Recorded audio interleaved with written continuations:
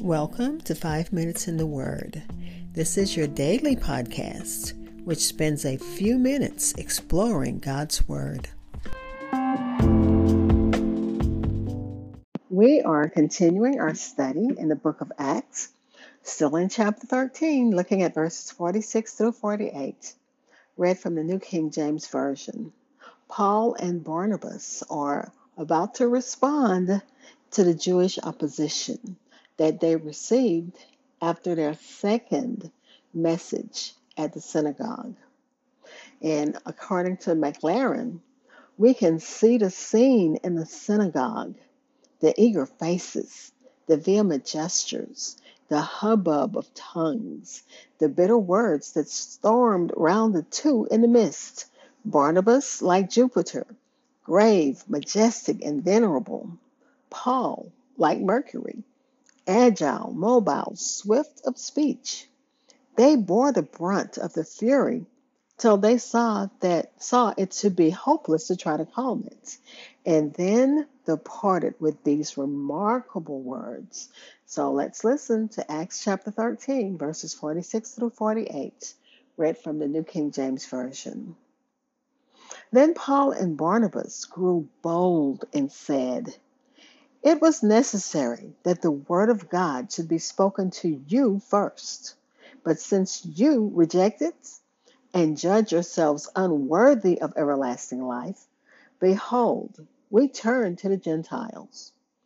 For so the Lord has commanded us. I have set you as a light to the Gentiles, that you should be for salvation to the ends of the earth." Now, when the Gentiles heard this, they were glad and glorified the word of the Lord. And as many as had been appointed to eternal life believed. Again, Acts chapter 13, verses 46 through 48, read from the New King James Version. I'll be back with insights and we'll close with prayer. Hi, this is Hope Scott. I am your host of 5 Minutes in the Word, a daily podcast which spends a few minutes exploring God's Word. Thank you for listening and following my podcast, which can be heard almost anywhere podcasts are heard, including Spotify, Apple Podcasts, and so many other platforms. Like and follow at Minutes Word on Facebook and Twitter.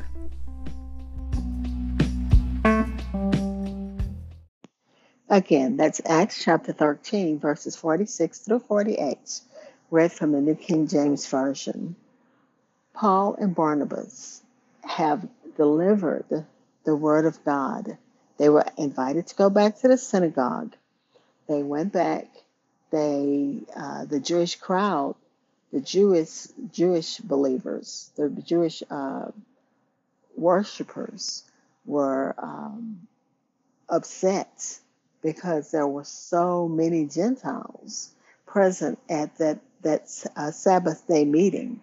It says the next Sabbath day, the whole city came out to hear the word of God.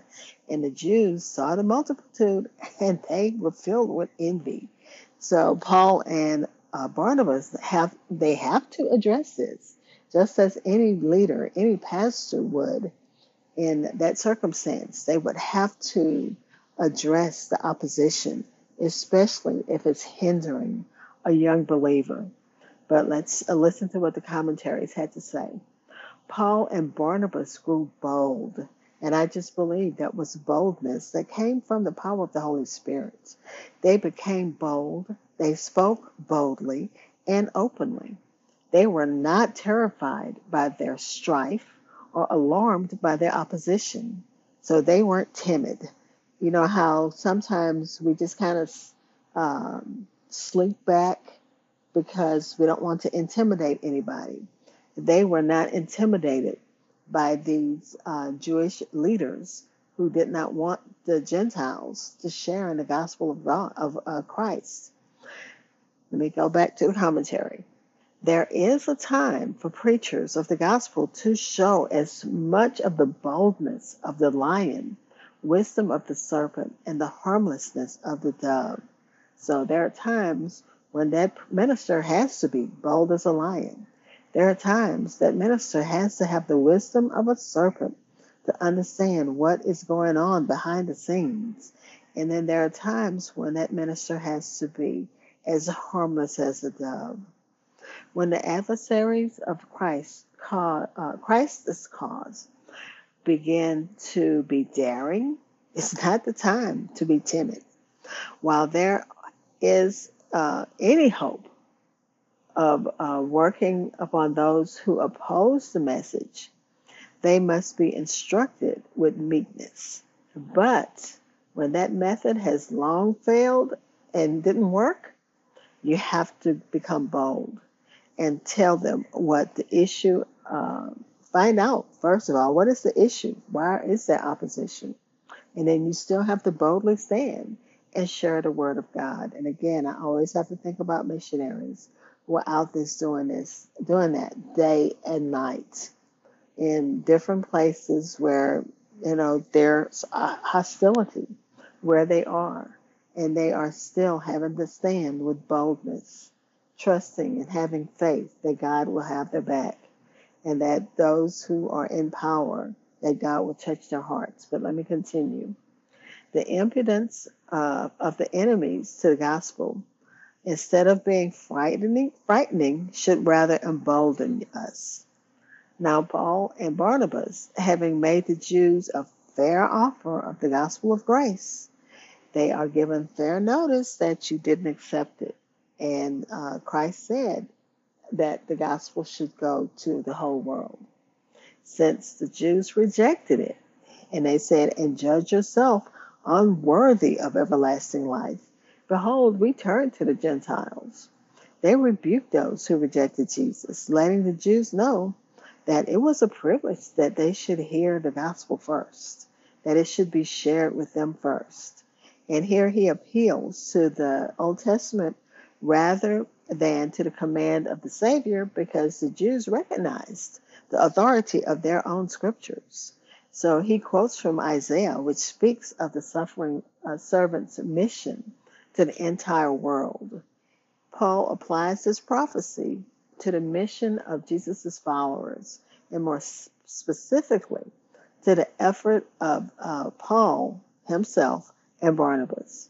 He essentially is making the connection between the prophecy of the suffering servant and Jesus, and then proclaiming that the mission of Jesus is seen by the action of Jesus' followers because they're following his example. And then he, once the Gentiles hear this, they are ecstatic. They're so happy. They glorified God.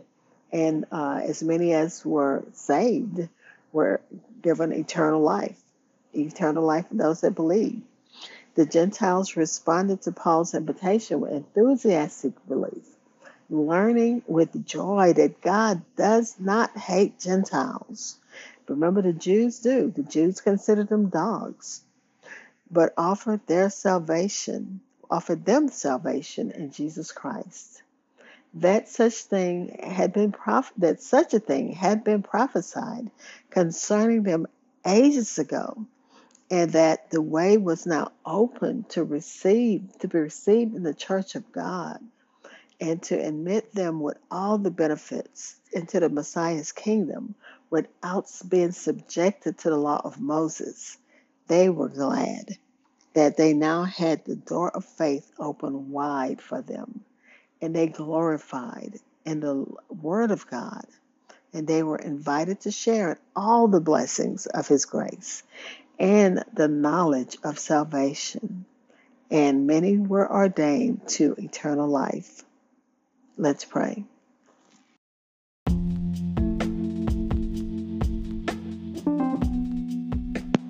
Father, we thank you. We thank you that despite everything that goes on in opposition to your word going forth, that your intended purpose and your intended purposes are always accomplished, even for those who are ministering in foreign fields, in fields where there's hostility. We know that it may seem like the task is daunting, that they're not making any inroads, But God, we know that once they've planted, and they plant it in fertile ground and allow you to water, and you give the increase. So they are, as Paul says in one of his epistles, that one person plants, one person waters, and you give the increase. So God, we thank you for all of those who are out there in the field, in the harvest, working to save souls. We thank you for them, Father. Praying for those who need you in a special way, Father, and thanking you in advance for answered prayers. Amen.